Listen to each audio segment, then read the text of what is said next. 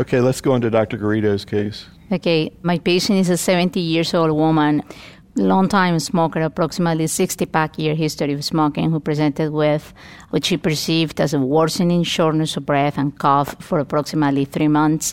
Her performance status was 0 to 1, no significant weight loss. She had a chest X-ray and then a chest CT that showed a right upper lobe lesion, 3 centimeters, and a hilar mass of approximately 4.5 centimeters. Had a CT-guided biopsy of the right upper lobe nodule that was compatible with non-small cell lung cancer, as much as we can tell, or the pathologist could tell, was a non-squamous cell type. On her physical exam, she had a very pathologically enlarged left inguinal lymph node and had a PET CT scan that showed exactly what I just said, the nodule, the hilar mass, and the inguinal lymph node. I sent her for a fine needle aspiration of the left inguinal lymph node, and actually her surgeon almost took out the whole thing, and it was compatible with metastatic disease, non-small cell lung cancer. She had a brain MRI that showed no evidence of disease. Can you talk a little bit more about the woman herself, what her family situation was? Her husband had passed away before from prostate cancer. She had 2 children. They were very involved at the beginning, but all of a sudden they've basically disappeared from the picture. They don't come anymore. She's doing great, but they are not coming anymore to appointments. They are not calling anymore. Very normal, housewife type of person, very scared, anxious, but willing to proceed with whatever recommendation we had for her. Not the kind of person that will go in the internet and look for answers, more the type of person that said, tell me what I have to do and I'll do it. How long ago did her husband die of prostate cancer? Approximately 5-6 years ago. He went through androgen blockage and the usual stuff. He never got chemotherapy, but I do not know the details of his So, illness. Tony, how would you be thinking through treatment in this situation? Well, she has stage 4 disease, relatively good shape overall, no contraindications to adding bevacizumab or Avastin to chemotherapy. And that's off study. That's what I would do. Even on study, we have studies with Avastin. And I've gotten to the point where I like to use less toxic chemotherapies off study that look to be just as effective at advanced disease. And there are several of these. And one of my favorites right now, this could change, is gemcitabine and carboplatin. And I would treat her with gemcitabine and carboplatin with Avastin, at least initially. What dose? And maybe you can comment on the AVAIL study that was presented at ASCO. Yes. I would use gemcitabine a gram per meter squared on day 1 and 8, and carboplatin an AUC of 5 on day 1, Avastin 15 milligrams per kilogram day 1 every 21 days when the cycle's repeated. I would probably use or consider after the first course or 2 whether Neulasta should be given. The AVAIL study was, of course, gemcitabine and cisplatin. Its primary endpoint was progression-free survival rather than survival. It actually included 2 additional arms with Avastin at half the dose, 7.5 milligrams per kilogram, or the full dose, 15 milligram per kilogram, given every 3 weeks with the gemcitabine cisplatin. And that study was interesting. It was a positive trial favoring either of the Avastin arms and complements the ECOG trial, which had a survival endpoint, in that there was a significant improvement in survival. It's not quite fair to say the lower dose is just as good because the study wasn't designed and powered to look at that. But in fact, when you do look at that, it was. So the lower dose was just as effective in terms of progression-free survival improvement as the higher dose of Avastin. Tom, you actually did the discussion on this paper at ASCO. Can you summarize what your thoughts are, particularly about the issue of dose? But the other thing that they got into is which agents can you combine with bevacizumab and where we are with that. I agree with Tony. I think that the AVAIL study was a positive study. I think it suggested that you could combine gemcitabine as well as a taxane with bevacizumab, and I think that the recommendation for carbogemcitabine or carbotaxol, I think, are reasonable recommendations. So I think that the benefit of Avastin will be seen with all the regimens we use in lung cancer. I think we need some safety data for some of the regimens. I haven't seen a carbo-Alimta Avastin trial yet, although I'm sure that there's one that's been done. And I think that we want to see some safety data with some of these regimens, but I suspect we'll be able to use Avastin with all of these areas. The question of dose, I think, is an important question. My feeling is that I think AVAIL will eventually, when the survival data comes out, support the dose of 7.5 milligrams per kilogram. I think the good news from AVAIL is that both 7.5 and 15 are safe. So I think we can feel comfortable giving 15 until we have the survival data. But from looking at the trial very carefully, I'd be shocked if 7.5 does not come out as a better regimen in terms of equal efficacy, slightly less toxicity. And I think that this is the same kind of conundrum for those of you who do general oncology that you have in colorectal cancer. You've got one trial that says you should be using the equivalent of 2.5 milligrams per kilogram per week, another trial that says you can use 5 milligrams per kilogram per week. And how do you weigh that? And I know that many of the oncologists I talk to, some use the higher dose, some use the lower. I don't think you're wrong for using 15. I'm still using 15 until the survival data comes out, but I strongly think the survival data is going to not show any advantage to 15 at this point. Are we going to be able to detect, modest improvement that you might see with 15, a 20% improvement? No, you probably won't. But again, when you look at the overall evidence with this drug, I just have not been convinced that there's a dose response. If you look in colorectal cancer, some of the best data is with the equivalent of 7.5. Difficult thing when you talk about dose, obviously, is in colorectal cancer, you folks are using it every 2 weeks as opposed to every 3. But I do think that dose becomes a reasonable research question. And I know that there are some studies being planned to look at the benefit that loading doses may have or that higher doses may have. Perfectly reasonable research question. But I think from a standard of care standpoint, we'll probably be able to get away with a slightly lower dose, is my instinct once that data comes out. We should have that within about a year. What do we know about side effects and toxicity between the two doses of bevacizumab? They seem to be very comparable. There is more hypertension in patients who have the higher dose of bevacizumab than with the lower dose of bevacizumab. But the most important thing we worry about in lung cancer, as you all know, is hemoptysis and bleeding. And that rate seems pretty similar between the two arms of the trial. So what happened with this patient? One of the questions I had, she had a long history of smoking and COPD, but she was in pretty good shape. She's still in pretty good shape. Her metastatic disease was limited, and I sent her for evaluation by the radiation oncology people. And at the time she got to see them, she had already gone through one cycle of chemotherapy, and initially what was left of the lymph node was gone after the first cycle of chemotherapy. I was very impressed. So they initially agreed to do radiation therapy, and by the time they get to simulate her, she had her PET-CT after the second cycle, and she had a very impressive response to chemotherapy after the second chemotherapy. So between the family, the radiation oncologist, and I, we decided not to radiate her.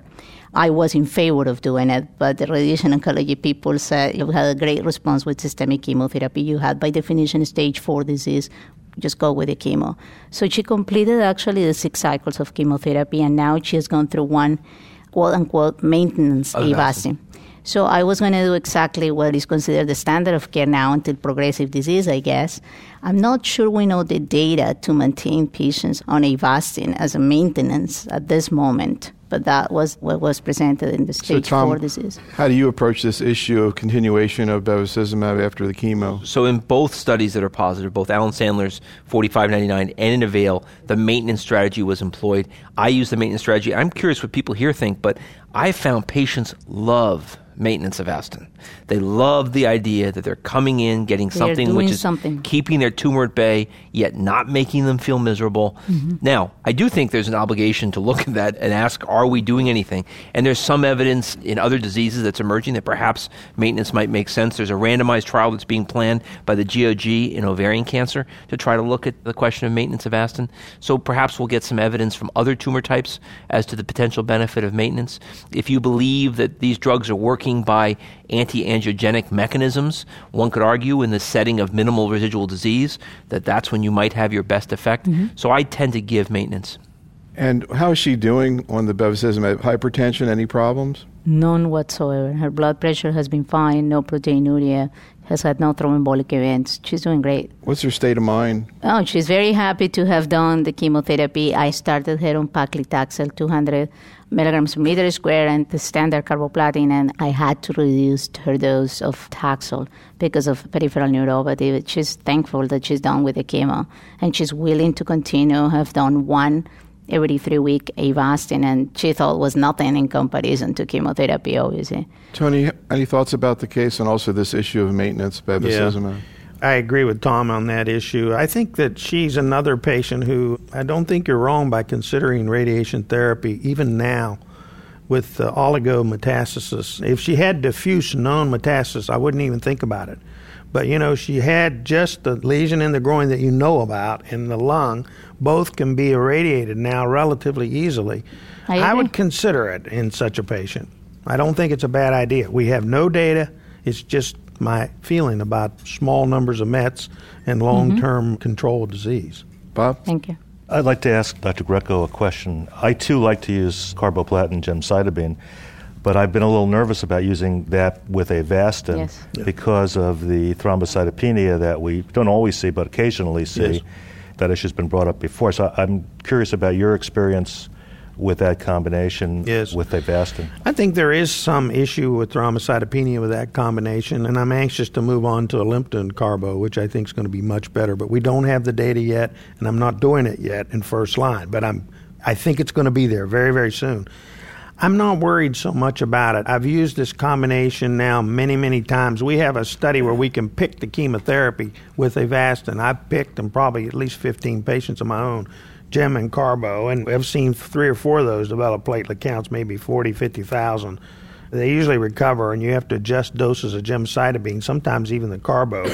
I looked at those 15 because I had the same concern you had. I got 70 to 80% of the doses in of the cytotoxic drugs, and I'm satisfied with that. There's no data out there that people bleed more on Avastin that have moderate levels of thrombocytopenia anywhere. And usually I'm not talking about less than 10,000. You don't see that, do you? I mean, that would be very unusual. So I'm not too concerned about that. Tom, what about anticoagulation? This was presented also at Avail. So 2 points from the anticoagulation. One is that Avail patients who had need for a full-dose anticoagulation before entry were not allowed onto Avail. What we do know from Avail is there are about 80 patients who required anticoagulation during the course of the study, and those patients did fine in terms of tolerating Avastin relatively well. So I think the good news is it now makes us feel more comfortable in using anticoagulation when we need it on our patients who are getting chemoradiotherapy. I think the one thing, just to echo what Tony's saying, in terms of predictions, I think 5 years from now you'll be using triple drug therapy for mutation-positive lung cancer. I also think in 2 years we'll all be using Carbo-Alimta as our first-line regimen in lung cancer. I think it's going to replace Carbotaxol. Yes, absolutely. I think when you look at the data, you look at the tolerability of the regimen. In fact, it might even happen as soon as the end of this year. October. In October. There's data at World Lung with Cis-Alimta that's coming out. I think we're going to find that we'll be using this regimen. Dr. Hoffman? Yeah, the question I just have is on maintenance therapy. I know it's still early, but the gut feeling is continue until progression after a year. So, now we're getting out to 12 months, 15 months, 22 months. Goodness knows what's going on. It's Star Trek. We're going to places no person has gone before. So the question is, do you do it? And is toxicity cumulative? Usually the way that we do it, after 1 year, you're done. Mazel tov, here's your birthday cake, here's your candle, goodbye, no more Avastin.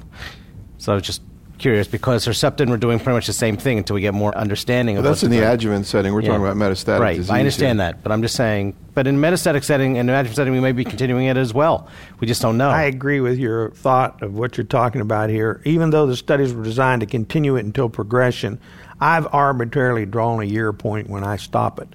I mean, I do that.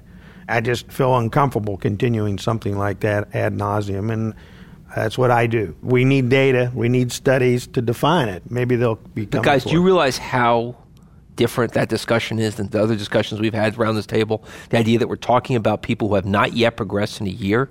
Oh, yes. Okay, that's 2 times what the progression should be in a patient population with metastatic lung cancer. So these are incredibly good problems to have. If that becomes our biggest issue, is whether to give 1 versus 2 years of maintenance. What do you continue? I keep going. I haven't stopped at a year, but there are so few patients who it becomes an issue of, Dr. Menon, the 7.5 dose may help you there. It might. If you do decide to use a second-line agent, that is, the disease progresses, and let's say you have 2 scenarios. One is you stop at the end of 1 year, and perhaps a year or so later, the disease progresses. Would you reintroduce Avastin? Or the second issue is if you continued the Avastin and after a couple of years, the disease shows up, would you use it like Herceptin is? That is, would you continue the... This has been a problem in breast cancer and trastuzumab, as you said, for a long time. Tony, one thing that Dennis Slayman has always said is that he tends to do this more. Of course, we love to get the trials done and probably never will, but he tends to do this more in the patient who's had a good response. How do you approach the question I think it's a good question. I think we need to, I'll tell you what I do right now, but we desperately need to not do what the breast doctors did. They have not studied this. They've just arbitrarily used Herceptin ad nauseum, sorry for using that term again, but it's what it is, with subsequent chemotherapies without data, even though they're progressing on Herceptin with the previous one. I don't think that's wise for us to do in lung cancer. That's one of the reasons I stop at 1 year, because I think Avastin is useful, but I'm not going to continue Avastin if they're progressing on Avastin when I make alternative choices for chemotherapy. But I would, if they've been off Avastin in second-line treatment off study, I would probably at this point in time use a drug like Alimta, for instance, or you could use other drugs like Taxotere in second-line setting with Avastin. I would do that personally. There's virtually no data. Paul? But one of the differences between the Avastin and Herceptin issue is that one of the proposed mechanisms of Avastin is to enhance chemo delivery of any chemo. And that's not what Herceptin does. So that if you enhance chemo delivery second line, third line, fifth line, whatever, with Avastin, perhaps you'll be helping people there. Perhaps. I think studies need to show that, though. There's also, and I don't know, Tom, what your thoughts are in terms of this debate about, we see this in all the different tumors in terms of how Avastin's really working. A lot of that work's been done up in your area, Rakesh Jain and Chris Willett, and trying to figure out what's going on with Avastin. Obviously an anti-angiogenic effect, but as Paul mentioned, also a, quote, normalization effect. What are your thoughts about So having spoken to Rakesh, and we're planning a trial like this in lung cancer with Rakesh to try to see whether or not some of the things that Chris Willett found in GI cancers we can find in lung cancer. This issue, Rakesh believes strongly that the benefit of Avastin is from normalizing tumor blood vessels. And so by normalizing these tumor blood vessels and allowing increased delivery of chemotherapy, et cetera, you are going to improve outcome. And that's one of the reasons that he believes so strongly that there isn't a dose response and that 7.5 should be fine in terms of ability to normalize tumor blood vessels. I'm not entirely certain that we really know the answer to that yet. And I think the thing that's intriguing to me is when you look at some of these pure VEGF oral tyrosine kinase inhibitors, and that's the other big class of drugs that we're going to be evaluating soon. Many of them have single-agent activities and actually can shrink tumors. And even Avastin, while it doesn't have an established response rate, it has been shown in some anecdotal circumstances to shrink lung cancers. It's not been well studied as a single agent, but shown to shrink lung cancers. And that becomes hard to think that that's just from tumor vascular normalization. So I would put this in the area of something which, how long were we using aspirin before we figured out how aspirin works? Probably for hundreds of years. I think it will take a little longer before we truly understand how Avastin works. Of course, this has implications in terms of the adjuvant setting, trying to predict or guess what might happen there, Tom. And also, I guess we ought to keep in mind, I think Lee Ellis brings this point out too, that it's kind of a biphasic, or there are two different issues here, not to forget that it has an anti-angiogenic effect. Yes. I think they demonstrated that also in that rectal study. Yes, absolutely. Microvessel counts will change, and you can absolutely show clearly that there's difference in intratumoral pressure. Intratumoral pressure will change consistent with an anti-angiogenic effect.